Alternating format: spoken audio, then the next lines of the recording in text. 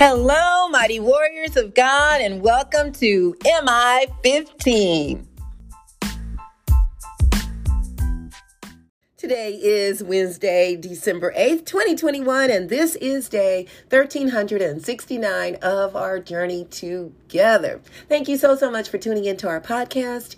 My name is Jackie, and welcome to you. So let's go ahead and get started. Father, we glorify you and praise you and honor you above all others and above everything. There is absolutely none like you.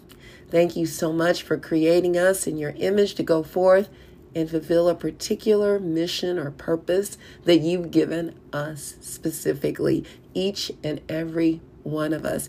You love us so much that you gave your only begotten Son, Jesus Christ, so that we can have life to the fullest for eternity with you. You know every single hair on our heads. That is amazing. You know the count. You know the number. And I thank you for loving us so much. I ask, Father, that you will comfort the brokenhearted and heal the sick and bless those who may be in financial need. I ask, Father, that you will speak today, that it be all about you and not about me. In Jesus' name, amen. Glory to God, everybody. Thank you so much for tuning in. Today's message is, you are so blessed. Many times we don't realize it because we're still stuck in this mode of being rejected or not being loved or not being included, not being taken care of, being kind of cast out or cast aside. And God wants you to know that you are blessed because you are his child. And not to ever forget that and how we are to grow in him. So we're going to be coming out of 1 Peter chapter 3, verses 8 through 22. 1 Peter chapter 3, verses 8 through 22. And Peter here is talking, and he says, "Finally, all of you be like-minded, be sympathetic, love one another, be compassionate and humble. Do not repay evil with evil or insult with insult. On the contrary, repay evil with blessing, because to this you were called so that you may inherit a blessing." And think about this. We were in sin. We were on all of us before Jesus died for us and raised up from the grave, victorious over the grave, over hell and the grave. And before that happened, we were not blessed. And we were constantly repaying evil for evil and insult for insult. And he came and he died so that we could be blessed. And he says, because of this you were called so that you may inherit a blessing. Now we're able to inherit a blessing, which is Jesus. For whoever would love life and see good days must keep their tongue from evil and their lips from deceitful speech. They must turn from evil and do good. They must seek peace and pursue it. So not only seek it, but pursue it. For the eyes of the Lord are on the righteous, and the ears are attentive, and his ears are attentive to their prayer. But the face of the Lord is against those who do evil. So let me back up a little bit here. So we seek peace, and when we're pursuing it, we're going after it. We look for it. We make up our mind that I'm going to seek it. Now I'm going to pursue it. I'm going to embrace it. It's going to be me, my life.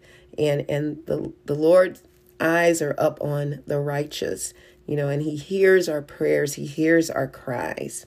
And it makes it very clear here that the face of the Lord is against those who do evil. In verse 13, he says, "Who is going to harm you if you are eager to do good? But even if you should suffer for what is right, you are blessed." You see, we might think, oh, wow, why is Why am I being punished? Why am I going through this? It actually may be you suffering for doing what is right. And that is considered a blessing. So he says, do not fear their threats. Do not be frightened. But in your hearts, revere Christ as Lord. Always be prepared to give an answer to everyone who asks you to give the reason for the hope that you have. Many people lack hope. I lacked hope at a certain point in my life before I knew Jesus. He says, but do this with gentleness and respect, keeping a clear conscience, so that those who speak maliciously against your good behavior in Christ may be ashamed of their slander.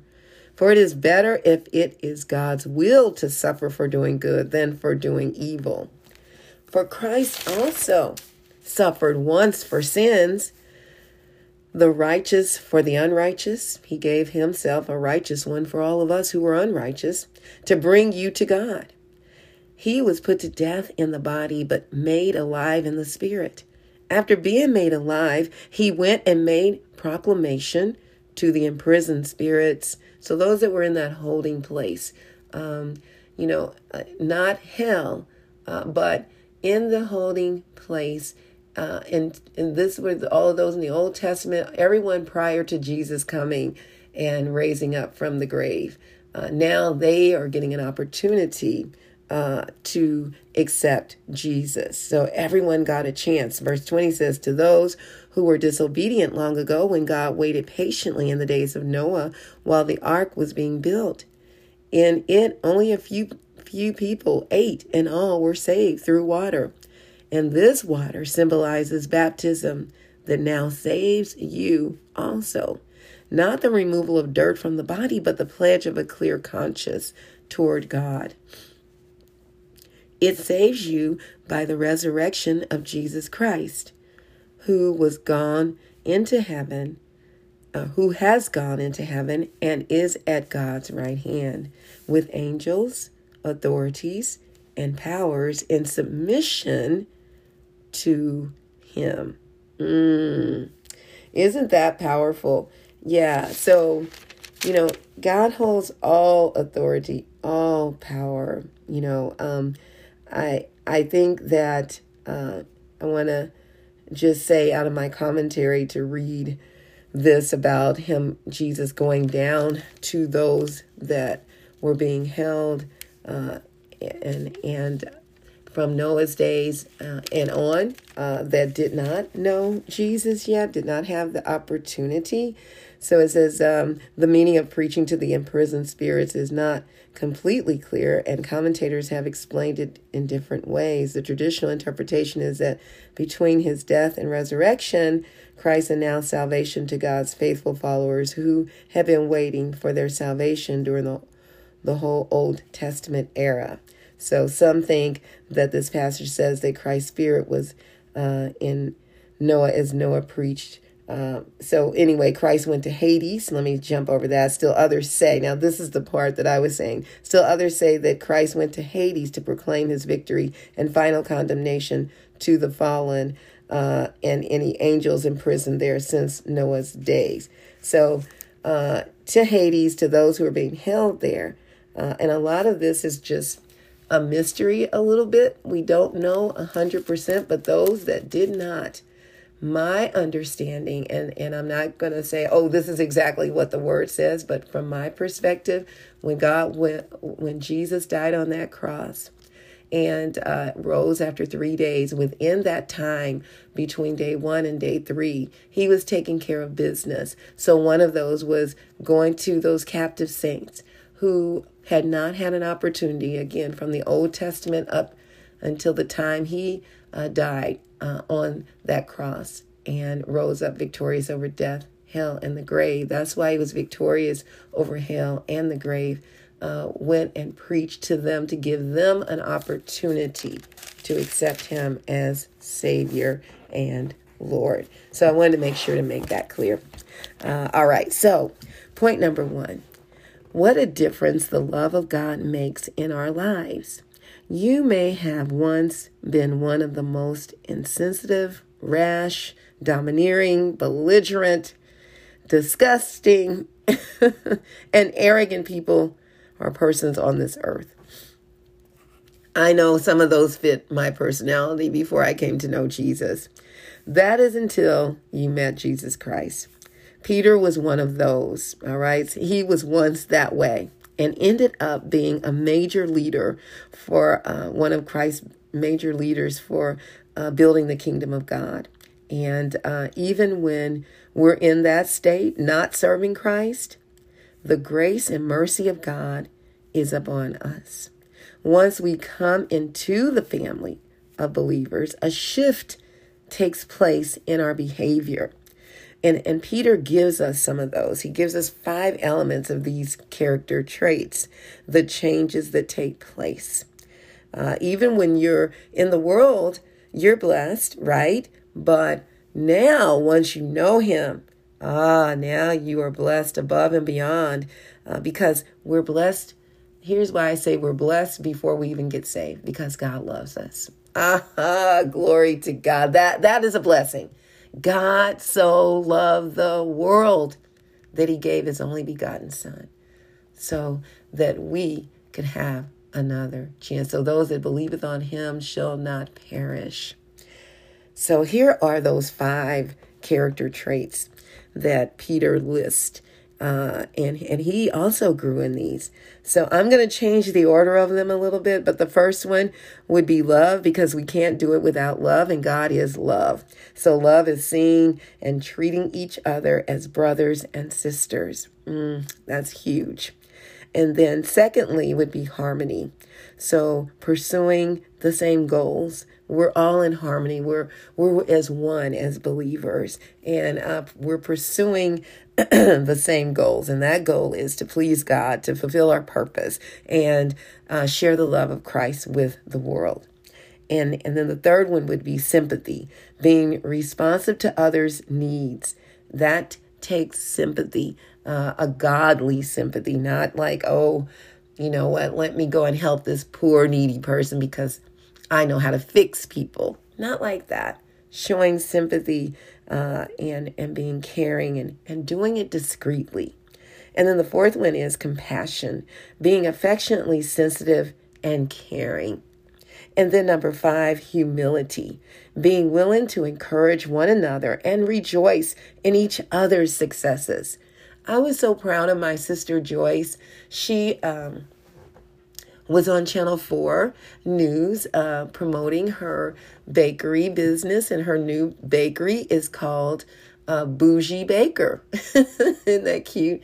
Bougie Baker, the Bougie Baker. And once all 3 of us had Big Mama's Bakery, and we all went different directions. After the time was up, God said, for me, it's time to get into ministry. My other sister is doing another business, and Joyce is doing the Bougie Baker. And she was on at noon on Channel 4, I think it was. It was phenomenal. If you didn't see it, she was on Monday. So, you know, you can go and Google that and see she was sharing all of the treats that she offers and bakes. Oh my goodness, a table full of beautiful things. And I shared in her joy. It brought joy to me to see her being promoted and being successful in what she's been working hard on for a while now. It takes time to shift from being known as one of the 3 in Big Mama's Bakery to now launching out on your own and doing it the way God would have you to do it now. You know, it's very powerful. So as you grow in these character traits, you'll effectively lead others to Christ Jesus.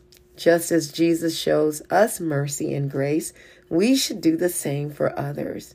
We're blessed for being a blessing.